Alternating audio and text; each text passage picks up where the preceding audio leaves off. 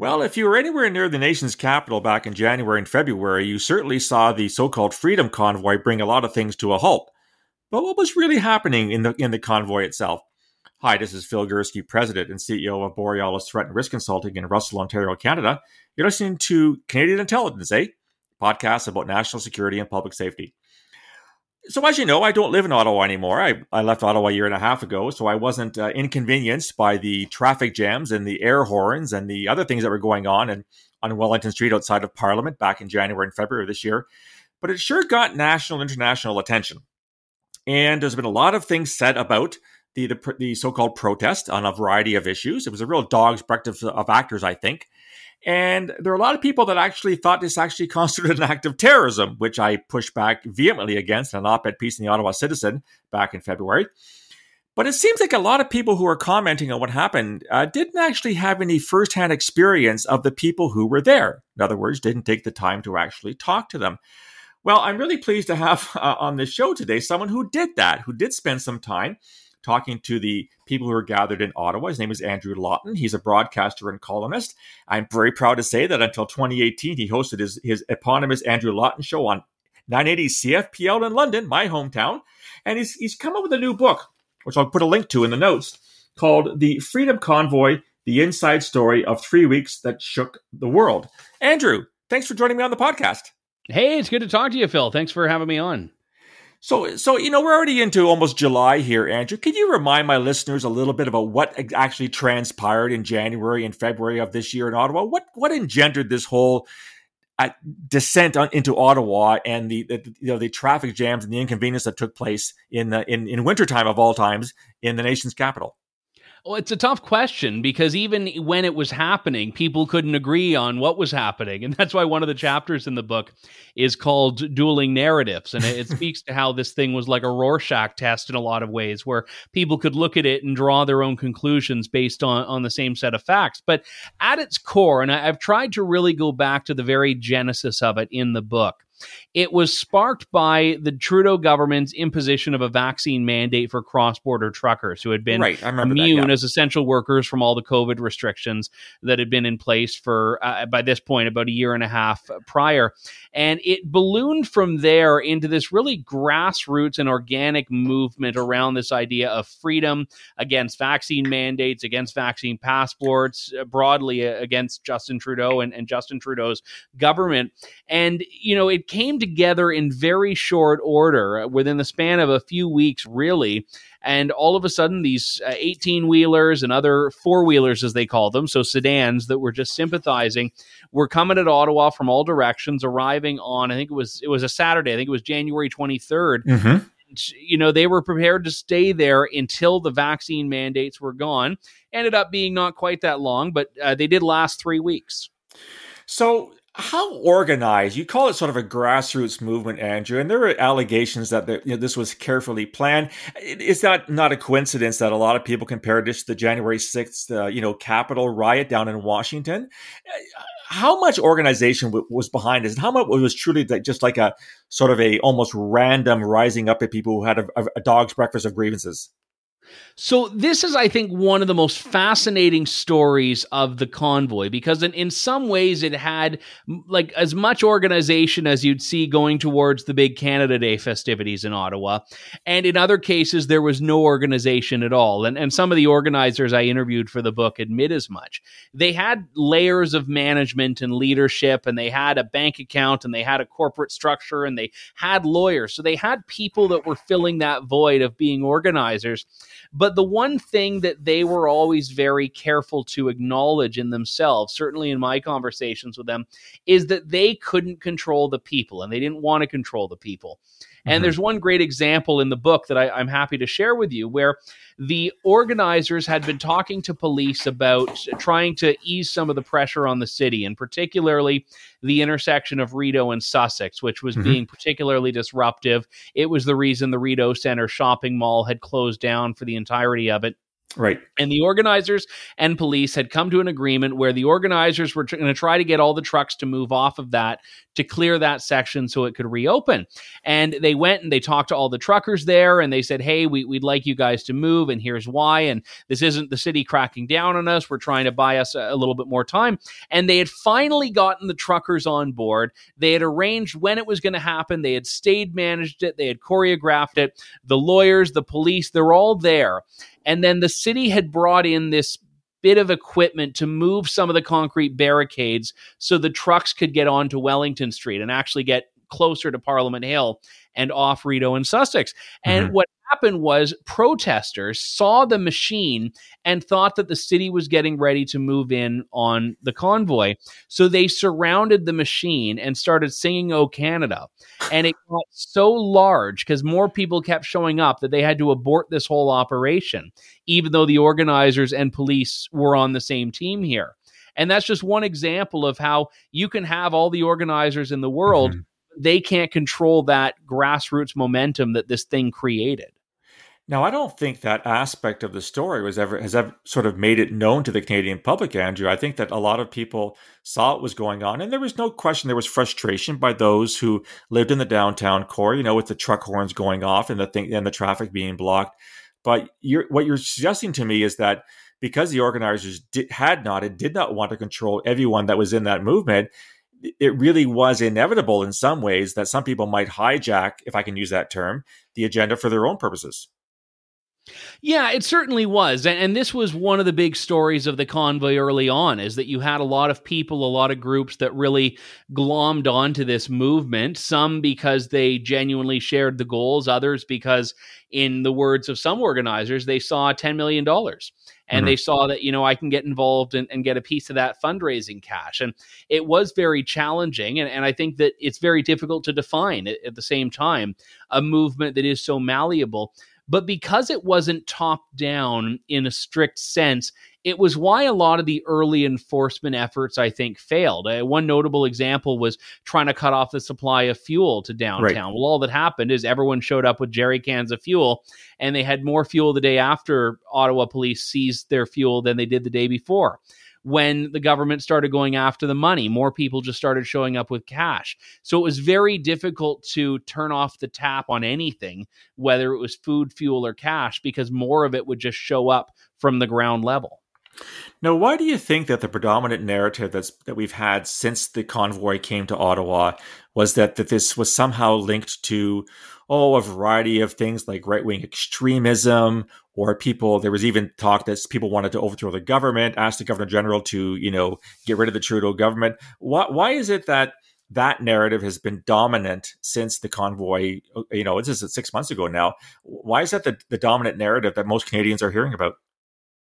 There's a lot. Canada has this tendency to import American narratives all the time. When that U.S. Supreme Court draft opinion on Roe v. Wade was leaked, all of a sudden Canada, which has an entirely different structure of abortion laws, had a prime minister that was announcing more abortion access. When there's a mass shooting in the U.S., we get gun control measures in Canada. So I think we tend to be very responsive. It's in our DNA. So the January 6th narrative is one that was very easy for people to replicate when they see a group that is largely and loosely conservative. And I say that with some hesitation because there was a lot more philosophical diversity in the protest than people might think. But they see a movement that is going after an elected government that is generally speaking on the right or associated with the right. And I think that's where it sort of ends. And there was an interesting missive I got a hold of when I was researching this, and it was published publicly, so I shouldn't say that it was that difficult to find, but some of the organizers were telling their people, even if someone invites you into a government building, don't go. Because they were so terrified of that narrative dismantling and delegitimizing the convoy. They said, even if you're invited, someone opens the door, says, come on into the House of Commons or whatever, don't go. So there was a bit of paranoia there. In the excerpt that I read, Andrew, in the National Post on the weekend, you make a couple references to allegations that people were involved in arson, that they were involved in desecrating the Terry Fox statue, the National War Memorial. Why do you think those types of stories gained as much credence as they did? Because you do your job to unpack what actually happened at the time. Why was it that the these dastardly people are coming to Ottawa, and my God, they're desecrating Terry Fox of all things, the national cenotaph. Why was it that narrative that dominated? It's tough because I go to the media bias angle. That was what I saw in this. I saw before the convoy got to Ottawa, there were a lot of stories that seemed to have already been written before anything happened. And they were setting this narrative of having like a January 6th incident or some violent insurrection or something that was akin to terrorism and all of that. So I think that people had to fill in the blanks and find the evidence to support the conclusion. And if you were playing that game, you have to just grab what's there. You have to just grab what's there. And that first weekend, anyone that wanted to support the convoy saw people having a good time. They're dancing, they're mask-free, they're living their best life. People that didn't like it have to sort of latch onto these little incidents. And some of them were blown out of proportion wildly. I mean, the Terry Fox statue was an example. I mean, would I go up and put something on a Terry Fox statue? No.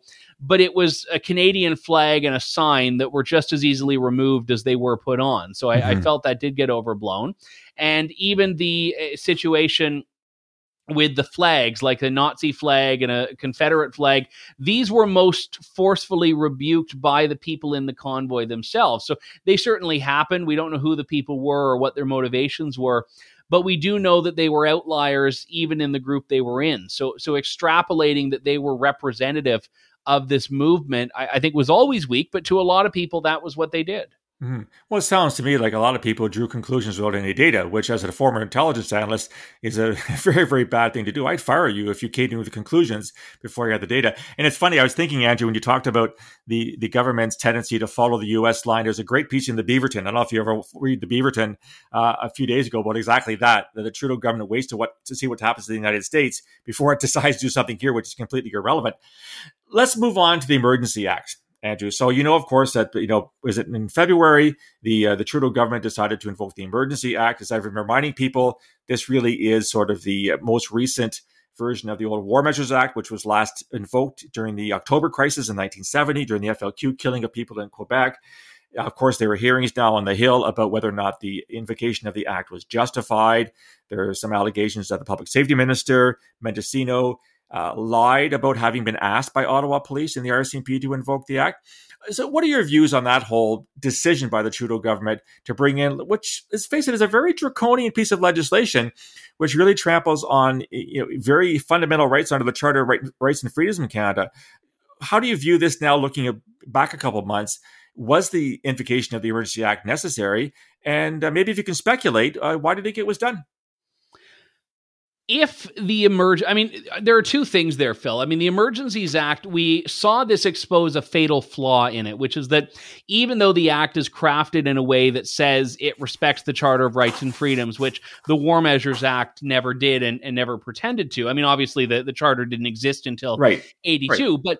But the idea was that the rule of law was suspended under the War Measures Act, and the Emergencies Act drafters tried to say it wouldn't be. But we saw that is purely a suggestion, because the police enforcing the Emergencies Act and upholding the Emergencies Act were denying people the right to peacefully assemble, because the act in the orders under the act says that anyone who has a lawful purpose for being in downtown Ottawa can go there. Yet police were threatening with arrest anyone who was walking down the street of Ottawa, whether they had a vehicle or not. So the constitutional right to free assembly was not being upheld. So right there's an issue in the wording of the act and the application of it. But looking to the specifics of this case, a lot of people point to the border situations, which I don't delve as much into in the book for two reasons. One of them is that they weren't actually being stage managed or choreographed in any way by the convoy organizers in Ottawa. They were their own organic efforts that arose certainly in connection to and inspired by what was happening in Ottawa, but they weren't part of the GoFundMe campaign. They weren't part of what Tamara Leach and Chris Barber and Benjamin Dichter and these other organizers were doing. And secondly, even if you did think that those things warranted significant intervention, the Coots blockade, the Windsor blockade, the Emerson, Manitoba blockade, the Blue Water Bridge in Sarnia, they were all dismantled or about to be dismantled without the Emergencies Act. So the idea that there were more powers needed by anyone to deal with that simply wasn't the case. So I'm going to go on a limb, Andrew, and say that based on what you have spoken with people about it, perhaps even your own personal opinion, you do not feel that the government was in fact had a good justification for using that particular piece of legislation in February of this year. No, I don't. And I don't know the why. Maybe it was because they needed the cover to go after the money, because that was the one thing that they couldn't really do without it. But whatever the reason was, I think it was very thin. And I still to this day have not seen the evidence supporting the bona fide public order emergency the government claimed was there. Okay. So we've talked about how, you had the organizers of the event, you had some financing, you had some GoFundMe. So there was some level of organization, but there were some other people that showed up and who were not part of the original idea. You may be aware that also the Integrated Terrorism Assessment Center, ITAC, which of course is part of CSIS or is housed within CSIS, they did provide the government with a report that they were concerned. There was some intelligence, some information suggesting that maybe some people who were a little more worrisome. So people who truly were part of the far-right extremism movements, or whatever you want to call it here in Canada, may in fact show up in Ottawa. And when those people show up, you're never quite sure what goes on. In your research and talking to the participants, Andrew, did you get any kind of information on whether they were concerned about having their cause tainted by these hangers-on that, at the end of the day, may in fact have entertained the possibility of using violence to make their point?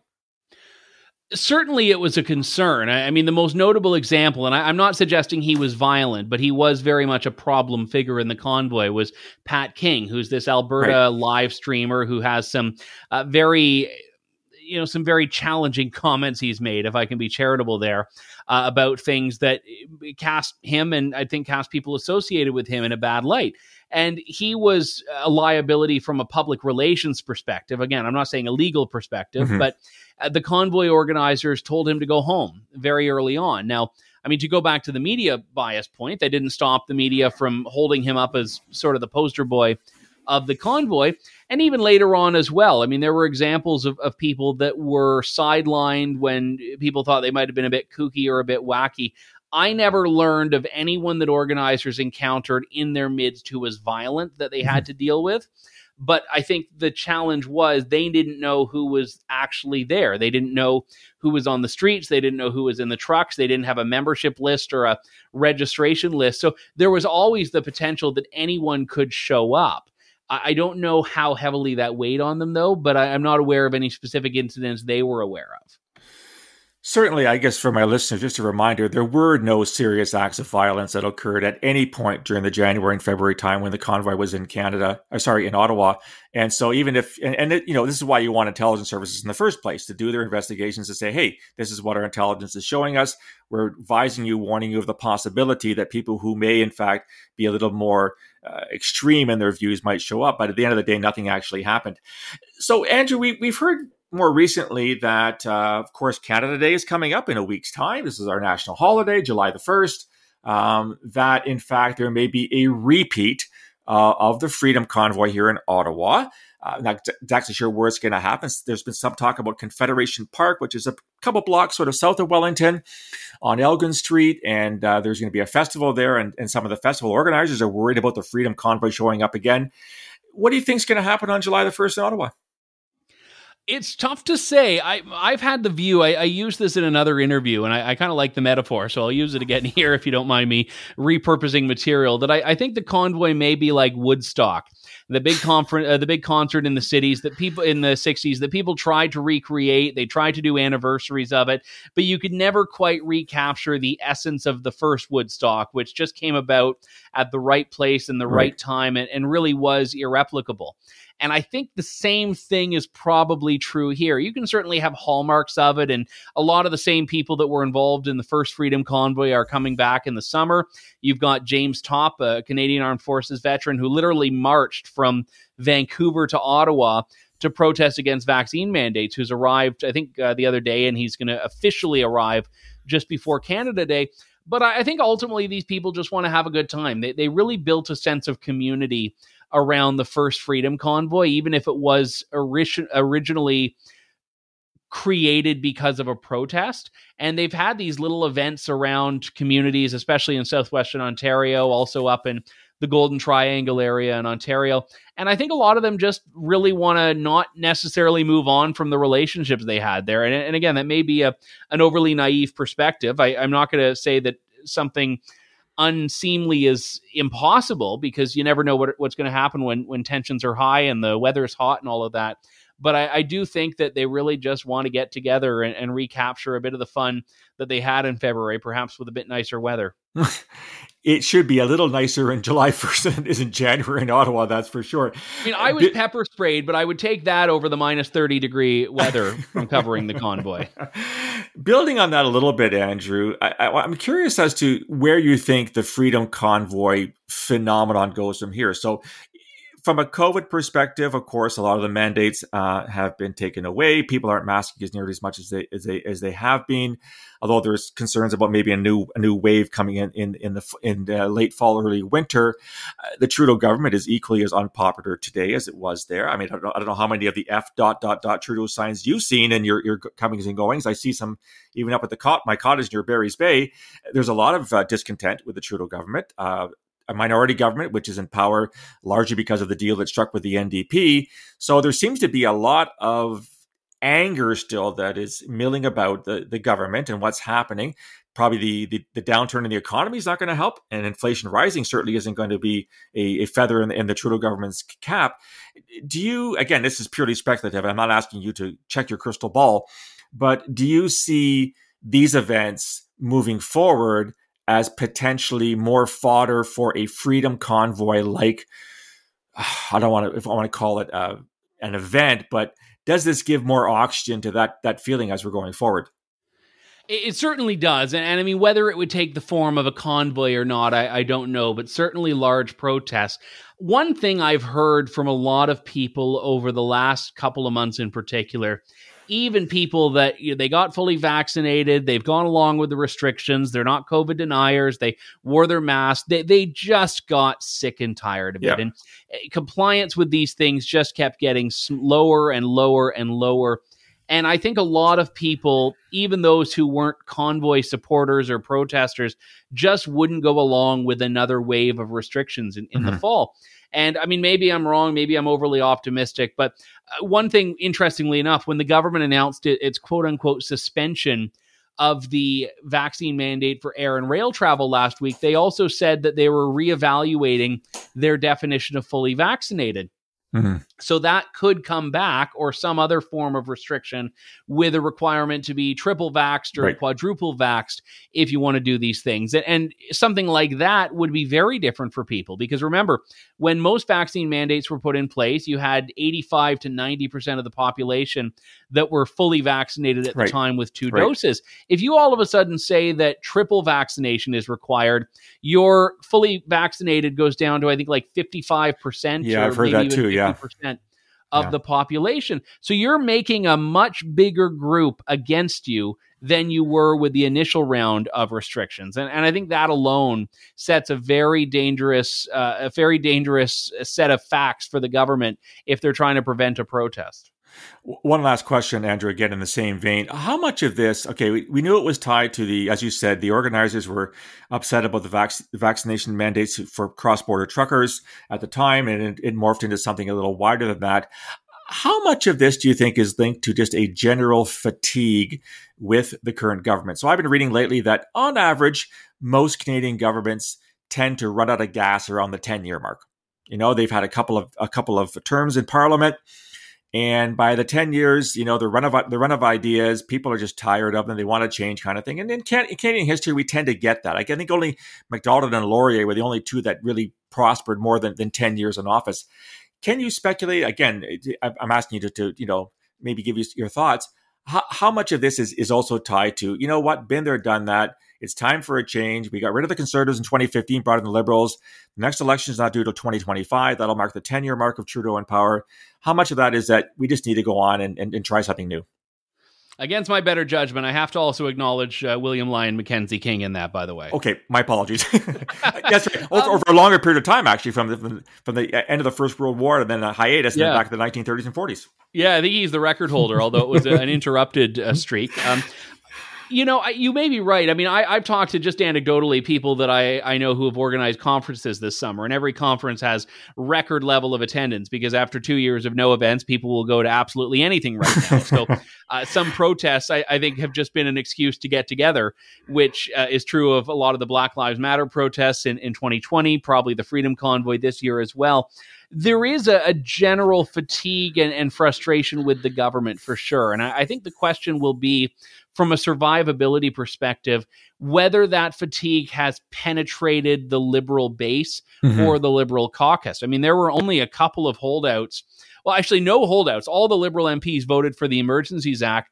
There were only a couple that spoke out against it. One of them, Nathaniel Erskine-Smith, said, yeah, I don't like this, but it's a confidence vote, so I have to vote for it. Of course. You had Joel Lightbound from Quebec, who had criticized his government's vaccine mandates and COVID file. Trudeau has had, for much of his time in office, almost the entirety of it, an ironclad grip over his caucus. If that starts to fracture, it's certainly something that I think from which we can extrapolate a broader fatigue, or perhaps even something more forceful than that, from Liberal voters that have always had a really strong connection with the Trudeau brand. If that's gone, it's not going to spell anything good for Trudeau and the Liberals in the next election.